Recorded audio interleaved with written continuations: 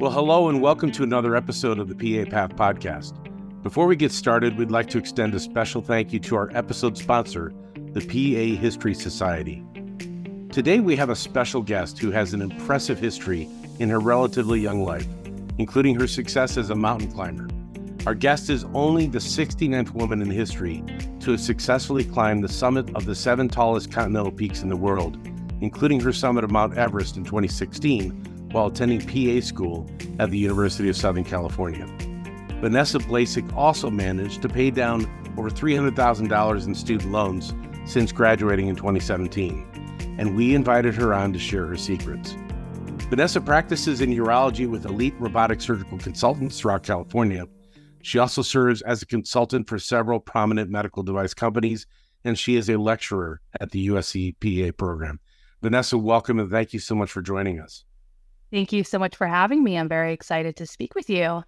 Why don't we start with your story about how you became a PA? What led you to PA school in the first place? Yeah, so I went to undergrad. I was a biology major. I was on the path to medicine. I actually always wanted to be in medicine from a very young age, not from any kind of family members or anything. I was just very fascinated by the idea of surgery. Very young age, I kept saying, I want to be a surgeon. And I'm not sure what exactly instilled that into me. I was just somebody who really liked to work with my hands. And I just found that so fascinating. So I went to undergrad, University of San Diego, studied biology, had a little bit of struggle there. Didn't really know if med school was going to be for me. So when I got out, my brother is actually, at that time, he was an EMT. He's now a fire captain, but at the time he was an EMT. He said, go become an EMT. When you graduate, take a look at all your options and see what you want to do.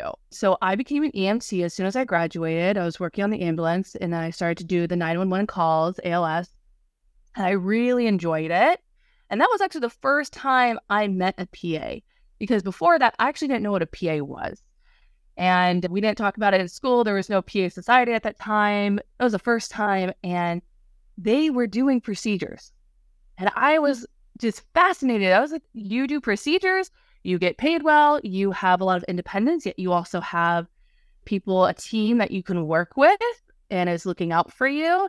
And that's when I started to explore it. So I actually applied to PA school for about 4 years after graduation. So I was a little bit later in the game, some might say these days. So I waited a little bit, and then that's when I applied and went to PA school. And I am so glad I went to PA school. And I'm very happy with my career decision. At one point, I did think I was going to go back to med school, and didn't work out for me. All for the better, actually. I ended up having even better job opportunities come my way, and a lot more time freedom, a lot of financial freedom in what I do now too. So it's been phenomenal. So when you went to USC, you were thinking surgery. You had this emergency medicine background. So what kind of led you to your path to where you're at today clinically? Yeah, that's a great question. So I originally thought I was going to do trauma surgery when I was in school. That was one of my big driving forces. And then, like you said, I went and climbed Mount Everest. I did that during school. Actually, I did my ortho trauma rotation as soon as I got back. And I was really actually traumatized by doing Mount Everest. And my father, he had frostbite. He lost 4 fingers, 4 toes, and just the whole experience with the deaths on the mountain and everything. And then doing a trauma rotation after that, I felt really traumatized by it. And I didn't know how I was going to proceed in such a high stress, high intensity situation. I said, I still love surgery. What can I do? And I always wanted to do a fellowship residency. I always thought, okay, I want to really craft my skill in what I do. It's one of the things that I think you'll get great leverage on and be a linchpin in any situation is how can I be like one of the best and do the best that I can. And I thought, okay, a residency or fellowship. And so I looked at the options out there. There's like bariatric surgery, there's trauma surgery, there's cardiothoracic surgery, there's gen surge for like the residencies fellowships. And I just so happened to find out that USC had urology fellowship. And I knew that because Dan Park was one of the speakers that came to USC, and that's how I found out about it. Before that, I didn't know much about urology and what they did in surgery. So he let me come and shadow for a couple of days. And then I think they do robotic surgery, which I also didn't know much about. And I absolutely love the robot, and I loved all the procedures that they do and being very hands-on. And as a PA, you could do a lot of procedures. You could do a lot of OR first assist. And that's when I decided to apply for the fellowship, went through the fellowship, and am very happy I'm in urology still to this day. So before we jump into the climbing history, which I know our listeners would be very excited to hear about, tell us about that aspect of robotic surgery. Because in my mind, if you have a surgeon working on the robot, there's only enough room for one person. But what is a PA's role in robotic surgery, and what other procedures have you done, or at least initiated or closed to support the urologist in the OR? So with the robotic surgery as a first assist, you actually play a really big role. So you have your own, they're called like a port site, a first assist site. You can have one or two. I rarely would have three. Two is pretty typical, where I'm working alongside the surgeon. So when you start doing the surgeries on repeat, you actually know their steps before they even start to do those steps, especially if you're working with the same people multiple times. So I need to be anticipating their moves, and I need to know, like, you pass in certain sutures, you're going to pass in certain instruments, you're going to hold, you're going to retract, you're going to know when they need to swap out the robotic arms. So did a lot of urology. And then over the last 2 years, I actually decided on the side to take locum positions, meaning traveler PA, in all robotic surgery. So I wanted to craft my skill as a first assist. And so I went and worked with Kaiser and did 2 different hospitals doing every type of robotic first assisting, just so I could learn the robotic first assisting more than anything. And that translates back to being a urology first assist anyway.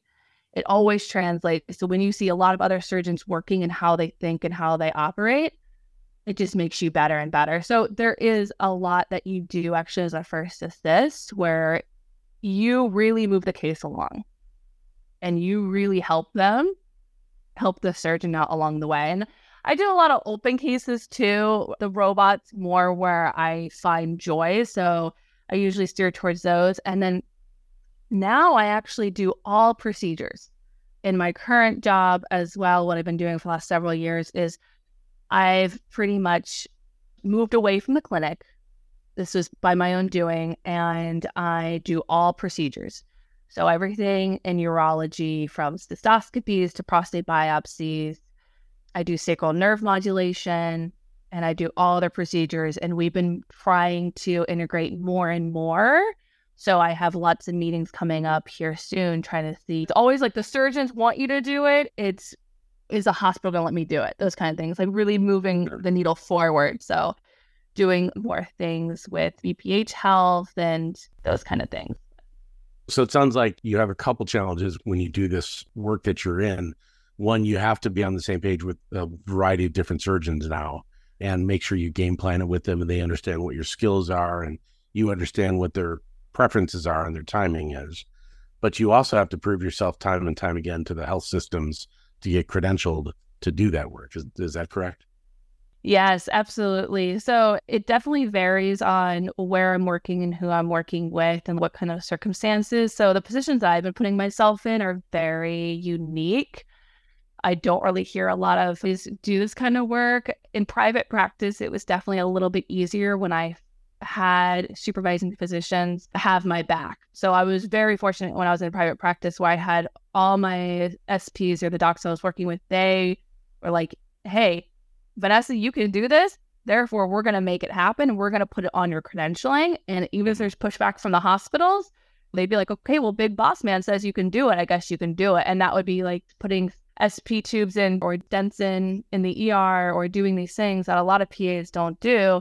Dilations in the ER, cystos bedside and stuff. And they'd be like, well, my SP had so much faith and confidence in me that he made sure that it was going to be able to happen.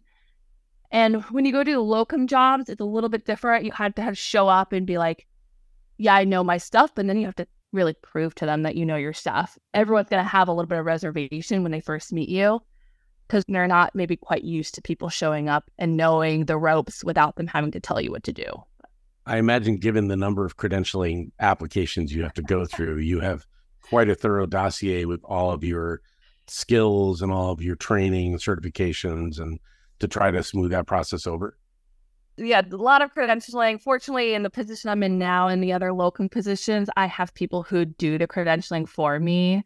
So they really help out. And it's always showing case logs and such to show that you've done it. But I still need to get proctored. Pretty much every place I go, they still want cases to be proctored a certain amount, 3 or 5. And you laugh about it a little bit and say, here's my 3,000 I've done, but I'll still get proctored. You got to play the game sometimes. So that's how it is with the physicians too. The physicians do the same thing. I've done this robotic surgery how many thousands of times, and you want me to get proctored by someone else. But it's their rules and it's all fine. It's so much easier having someone working for you and getting the credentialing done. Sure. So when you left PA school, I presume you had a fair amount of student loan accumulated debt from both the University of San Diego and from USC. Tell us how you mentally approached that, because you also did a residency. So that was a year of taking a little less salary than you normally would have received, presumably to be able to get that incredible training with a top urologic site like SC. So what was your mentality of that and how did you start? Yeah, so when I first got out, so fortunately, actually, my parents took care of my undergrad. And then grad school was on me, which I think is very fair and reasonable. And when I was going through it, I was not prepared. When I was in school, I didn't understand the financial implications of taking out so many student loans for everything. And it was one of those silly mindsets of, oh, I'll just put it on the loan will pay for it and I'll pay it back later when I'm making buco bucks. And, oh, you forget that you're actually accruing interest the whole time. You don't have to be paying during school, but you're actually accruing interest. And I think that's something that doesn't get talked about. And I didn't realize. And I'm like, whoa, look at all that interest that accrued in 3 years. I came out with over $330,000. And then you sit down at the last couple of weeks and they go, okay, here's your market value for what you'll make in each specialty as a PA. Mm-hmm. And that was a little bit of a shock. So before going to PA school, that number was really big. Because remember, I was an EMT working minimum wage. So that number was really big. But then when I came out of school and I'm going, oh, my debt to income ratio, this is going to be a long road ahead. How am I going to take care of this? I never had debt like that. I didn't own a home or anything. Looking at when people say to me, oh, you'll make 120, 140 a year. And I'm going, but my loans cost this much per month. And they are government loans at 7% interest. They're like 6.98 or something. So yeah, call it 7. And I'm going, this is going to take forever. And then I want to buy a home and I want to like travel and I want to do all these things. How am I going to do it? And I think it was like a major just freak out moment because like you said, I was in my fellowship. My fellowship was almost $45,000 a year is what I got paid. I got paid like a regular resident. And you don't have to pay the loans you still get a grace period, especially during the fellowship, you get grace period, but it's still accruing interest. So what I did immediately is, okay, can't really negotiate on that end. Can't really negotiate with USC for the fellowship pay rate. That's just, it is what it is. So what else can I do? I just started to double down. So I got a job in urgent care. I worked every single weekend. Saturday and Sunday, I picked up, they let me do call at USC. So I did call 2 days a week at least, taking phone calls, maybe not having to go in, but at least taking phone calls. So it was like, what do I need to do to start paying down faster and faster? And a lot of people then talked about refinancing. But the problem was to refinance, they want you to have so much money in the bank. Every bank I was talking to wanted to have a certain percentage in the bank. Maybe 10% in the bank where they just hold on to it. So $30,000 in the bank off a $300,000 loan, I didn't have just to give them to hold on to. So I said, I got to pay down as much as possible and then be able to refinance maybe somewhere else and see what I can do. I had a financial advisor. I've had a couple because whenever somebody says, oh, I don't think that's a good idea, you're not going to be able to do that. What are you thinking? You only make $3,000 a month or $4,000 a month, you're not going to be able to pay it off in 5 years or 6 years or 7 years. And I'll find a way. I'll find a way. I don't know the way, but there's going to be a way. And so as soon as I got out of the fellowship, got a job at the private practice, and I negotiated really hard. And I said, I asked well over market value, but the thing was, I had a lot of skill set. I knew going into the fellowship, I worked really hard to give myself very specific niche targeted skill set that's going to be very hard to find. You're not going to find many PAs with the skill set. I'm totally independent practicing. Like, you don't really need to be watching over me. You can have me do all these things that are going to profit you. And then from there on out, I negotiated over and over again within my jobs. About every 3 months is my point where I'll bring it up. Everywhere I go, actually, still, I bring it up every couple of months. And I'm always asking. Now in my job, I'm a partner in my company. So it's easy for me. I actually set up, everybody's profiting what their numbers are every month. And back then it was good. My bosses were very kind to share those numbers back then. And then I just say, look at my profits, look at my skill set. And even if it's a couple dollars here and there an hour, I would go for it. And I paid it down as fast as possible. Let's take a quick minute for a word from our episode sponsor, the PA History Society. The PA History Society is an excellent educational resource for PA faculty, PA students, and researchers. For those who teach the Professional Issues course in the history of the profession, the Society's publication, PAs as Social Innovators in Healthcare, includes content that may help address several ARC-PA curricular components. JPAE reviewer Chris Roman states, quote, "This book is well organized, guiding the reader through the various steps in the creation and expansion of the field," unquote. For more information on how to order PAs as Social Innovators in Healthcare and other educational resources from the PA History Society, visit pahx.org. So you were using data from your practice output to negotiate higher salaries, and presumably you, as part of your negotiations, you wanted to have access to that data so that you could continue to bring them more value and also then receive a higher salary for that.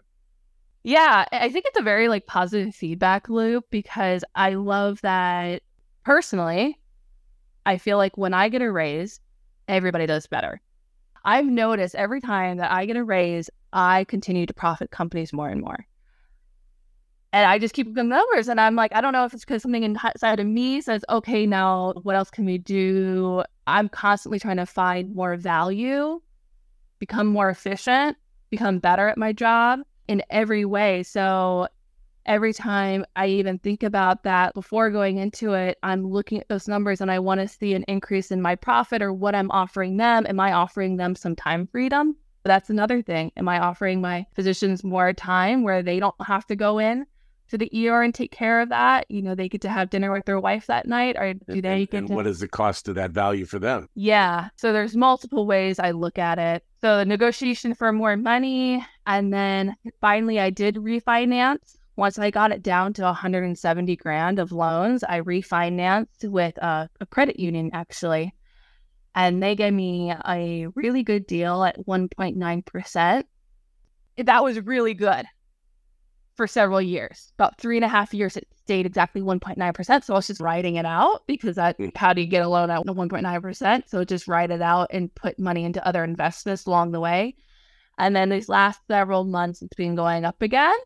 And so I'm probably just going to pay it off. I owe less than $30,000 now out of 330, and I'm at year 7. Congratulations. Thank you. And from your perspective, what were the sacrifices you made in the last, we're talking about 6 years now since you graduated. What are those sacrifices you had to make to prioritize paying that down?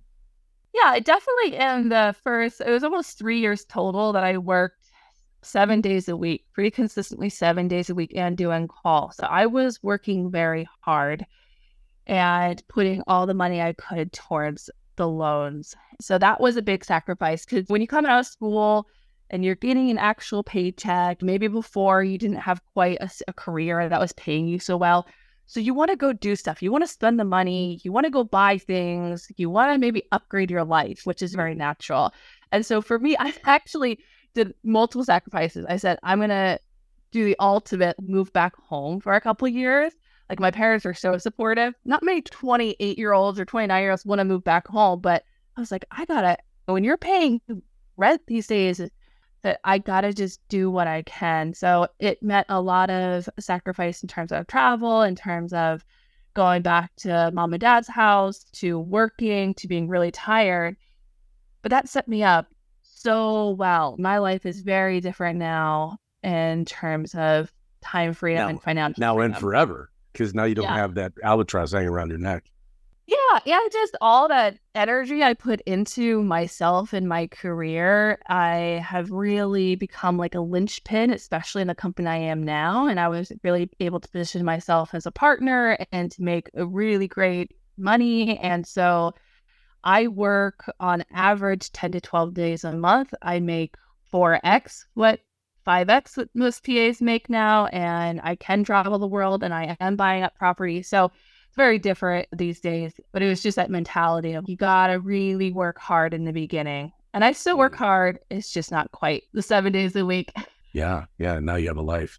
Well, let's shift gears and talk about your incredible history on the other side, which is the climbing history.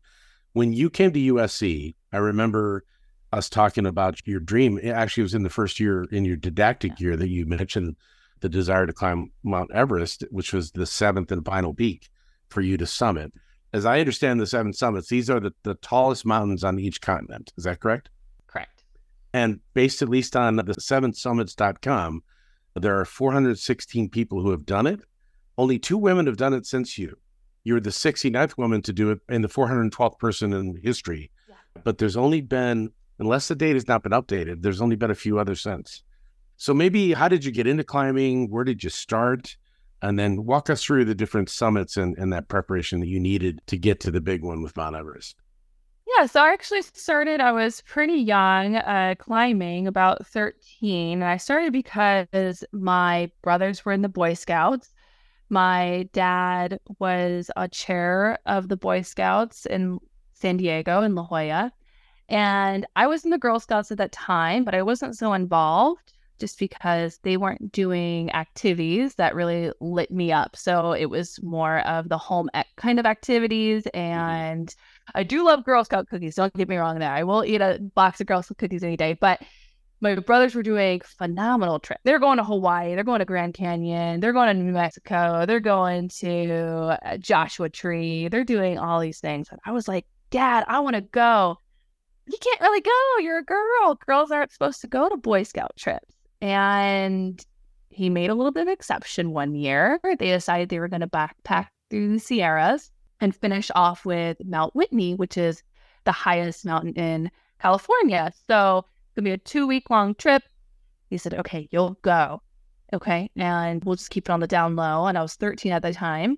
It was actually my dad and I and a couple of other members. My brothers didn't go. My brother actually ruptured his eardrum the night before. So it was just us. And it was my first time really doing anything like that. And we loved it. And when we were on the trail, we actually met a father and daughter. She was a little bit older. She's about 18. And they were just telling us all about Kilimanjaro and how we should look into it. And they haven't done it, but they thought it'd be the coolest thing ever as a duo or a family to go to Kilimanjaro.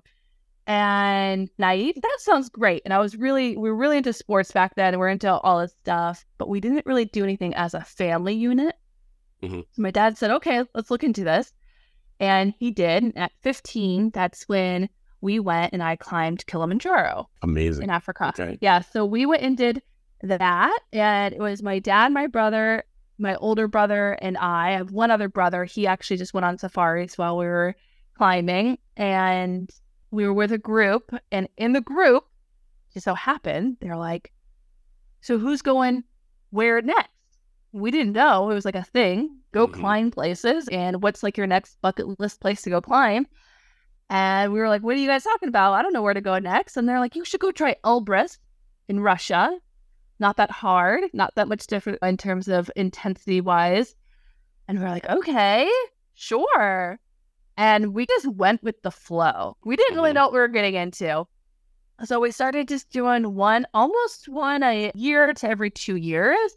And after third, we were like, should we do all 7? And after the fourth, I was like, we're definitely doing all 7. Like, we got to just do this. It's been a great family bonding activity. And a couple of them we had to do twice just because of weather. We had to do Aconcagua in South America twice because we got weathered out. And then we had to do Denali in Alaska twice. My dad had some altitude sickness the first time, so I went back down with him before summit day. So all in all, I was 27 when I finished Everest. So 14 years total to do all of them. Yeah. And I was very happy that you granted me that ability to go during PA school. And it was great timing. The year before, there was a lot of tragedy on the mountain. So it was great that I always say you saved my life, because if I was there, who knows what would have happened to us.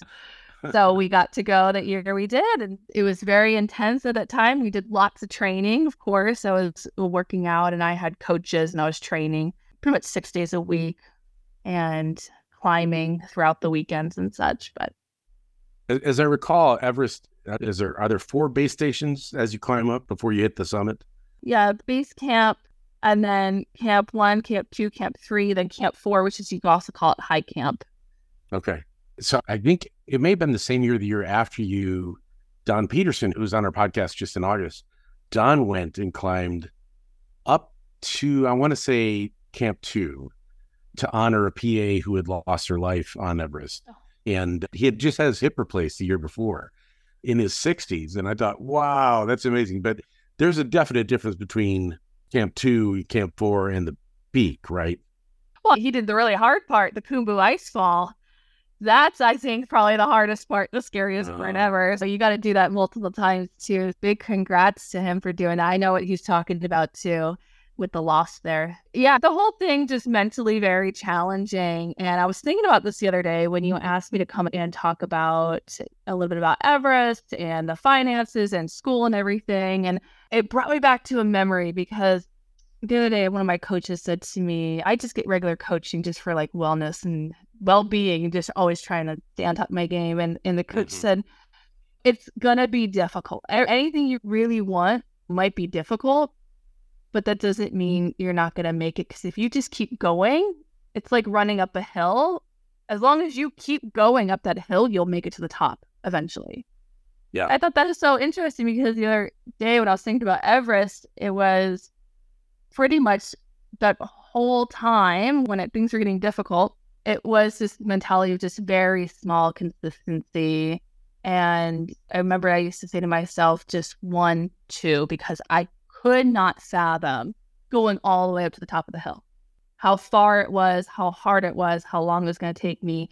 Mentally, I could not wrap my head around it the whole time. Every time I took a step, left foot would be 1, right foot would be 2. And I'd be like, you just got to do 2 steps. That's it. Just 2 steps. That's it. 1 step, 2 step. And then I'd repeat. And I'd just be like, okay, you just got to do 2 steps. 1 step, 2 steps. There's just very small, consistent actions. And that was a lot of what I've done throughout everything, paying off the student loans, advancing my career, everything. Is just, you can't really fathom the top of the hill right now. You can't fathom paying off that amount of money. You can't fathom maybe buying a house. Right now, they're at 7% plus interest rates. You can't fathom these things. So it's okay, just that 1 step, what can I do right now? And do that every day consistently. Yeah, control what you can control. Was it for you? I know your dad went with you, and you shared briefly at the beginning of this that he had some rough outcomes. Do you think it's easier to go with somebody? Is it like you both kept each other motivated to keep moving 1 step at a time, or is it maybe more challenging because you recognize the danger and sometimes you might have to quit early? That's a great question, and I think it's a little bit of both. Because there were times that we've had to quit early, like I said, on Denali when he was having a lot of altitude sickness. And when you're on that mountain, you're roped in. So you're on a rope team. So because of the glaciers, you actually are roped up and you have to have a minimum amount of people on a team. Usually 2 is not really recommended. With my climbing group, they wanted 3. So when we got in a tricky situation going up to high camp and I really don't feel good and we're about to go on a ridge line, That's very dangerous. Several 1,000-foot drop. And he's saying, I'm not feeling great. They're saying, well, if you're not feeling great, we're going to have to turn you around. Somebody has to go down with you because we had to have so many people on a rope team. Sure. And then you say, well, they look at you going, you're the daughter. You're going with them. And I'm, okay, I want to climb, but okay, I get it too. And yeah, I want to support dad and make sure he doesn't feel bad about it because I've been there. Had altitude sickness like crazy and thought, I don't know what I'm going to do. Gets the best of us. So that's really tough. And it's definitely good and bad. It's like the ultimate test to relationships because you're in one of the most high stress environments ever. Yeah. So it's like, how are you going to act towards each other in those high stress environments? You can't lose your cool. You can't lose your cool. You can't be getting into any fights. You have to be supportive. You have to be as like encouraging as possible because it's a huge mental game on every mountain we've been on. It's all mentality. So you got to be really encouraging. My brother was the best. And I was really sad he didn't do Everest. He did the 6 summits with us, but not Everest. He got married right before the mountain. And I understand why he didn't want to do Everest. Sure. But he was one of those guys that just super supportive. Like, you got this, V, you got this, V, you got this, V. And I'm one of those people that need that. I need that encouragement. Because if my mentation's not there, it's who else is going to help me get there. And so, like on Everest, if you remember, before going to the summit, I had to put writings on my gloves. I had to write on my gloves in Sharpie, saying stuff like, keep going, you got this, keep going. I have to look at it. Because I'm like, no one else is telling me. If no one else is telling me this, or if dad 50 feet behind me not telling me this, I got to tell myself this over and over again. You got this, keep going. You had a lot of PAs back in the States watching you through the website and cheering you on the whole way as well. So lots of positive energy flowing up towards Everest for you. Thank you. I appreciate that. Well, Vanessa, before we go, we always like to offer our guests a chance to offer any last insights that they have, or if there's something we didn't cover that you'd like to cover. I certainly want to give you that opportunity, and thank you again for sharing your insights on especially the debt thing. I think so many students struggle with that. It's a great investment long-term, but you got to get that thing down quickly. So any parting thoughts before we go? Yeah, I think one of the main things I wanted to bring up, because I was just listening to a really great podcast, and this is my first time hearing about this person, but I would check him out, Naval Ravikant, and he does a YouTube where he put all his little podcasts together, and he does a really great job talking about, like, you are the only one who's going to really value your worth. And I believe that truly in myself. And I think if people can look at themselves and say, what do I believe I'm worth? And what do I value myself as? And what do I believe? Because I didn't accept, the median pay for a PA to be acceptable for myself and what I valued. And I think that's propelled me the fastest is I've really believed in myself more than anybody has. And I've said, this is what I'm going to get. And that's what I get. And knowing that other people make more than that can be very encouraging. So anybody who's listening and they feel like, well, how am I going to do it? This is all they say I'm going to get paid. There's so many opportunities out there in so many different ways, especially as a PA. But just believe in yourself. You're going to value yourself the most and just be of service to others and you'll do fine. Great. That's awesome. That's great parting wisdom. And we'll be sure to include that link to YouTube on our website, along with information about you as well. Vanessa, we want to thank you for your time and for sharing your insights related to the cost of PA education. Your impressive history as a climber and adventurer, coupled with your dedication to clinical practice in our profession, provide a great example of what PAs can do to impact the world and also our own financial portfolios, which is really important. We would also like to extend a special thanks again to our episode sponsor, the PA History Society. Tune in next time as we continue the conversations with our PA colleagues and leaders around the world.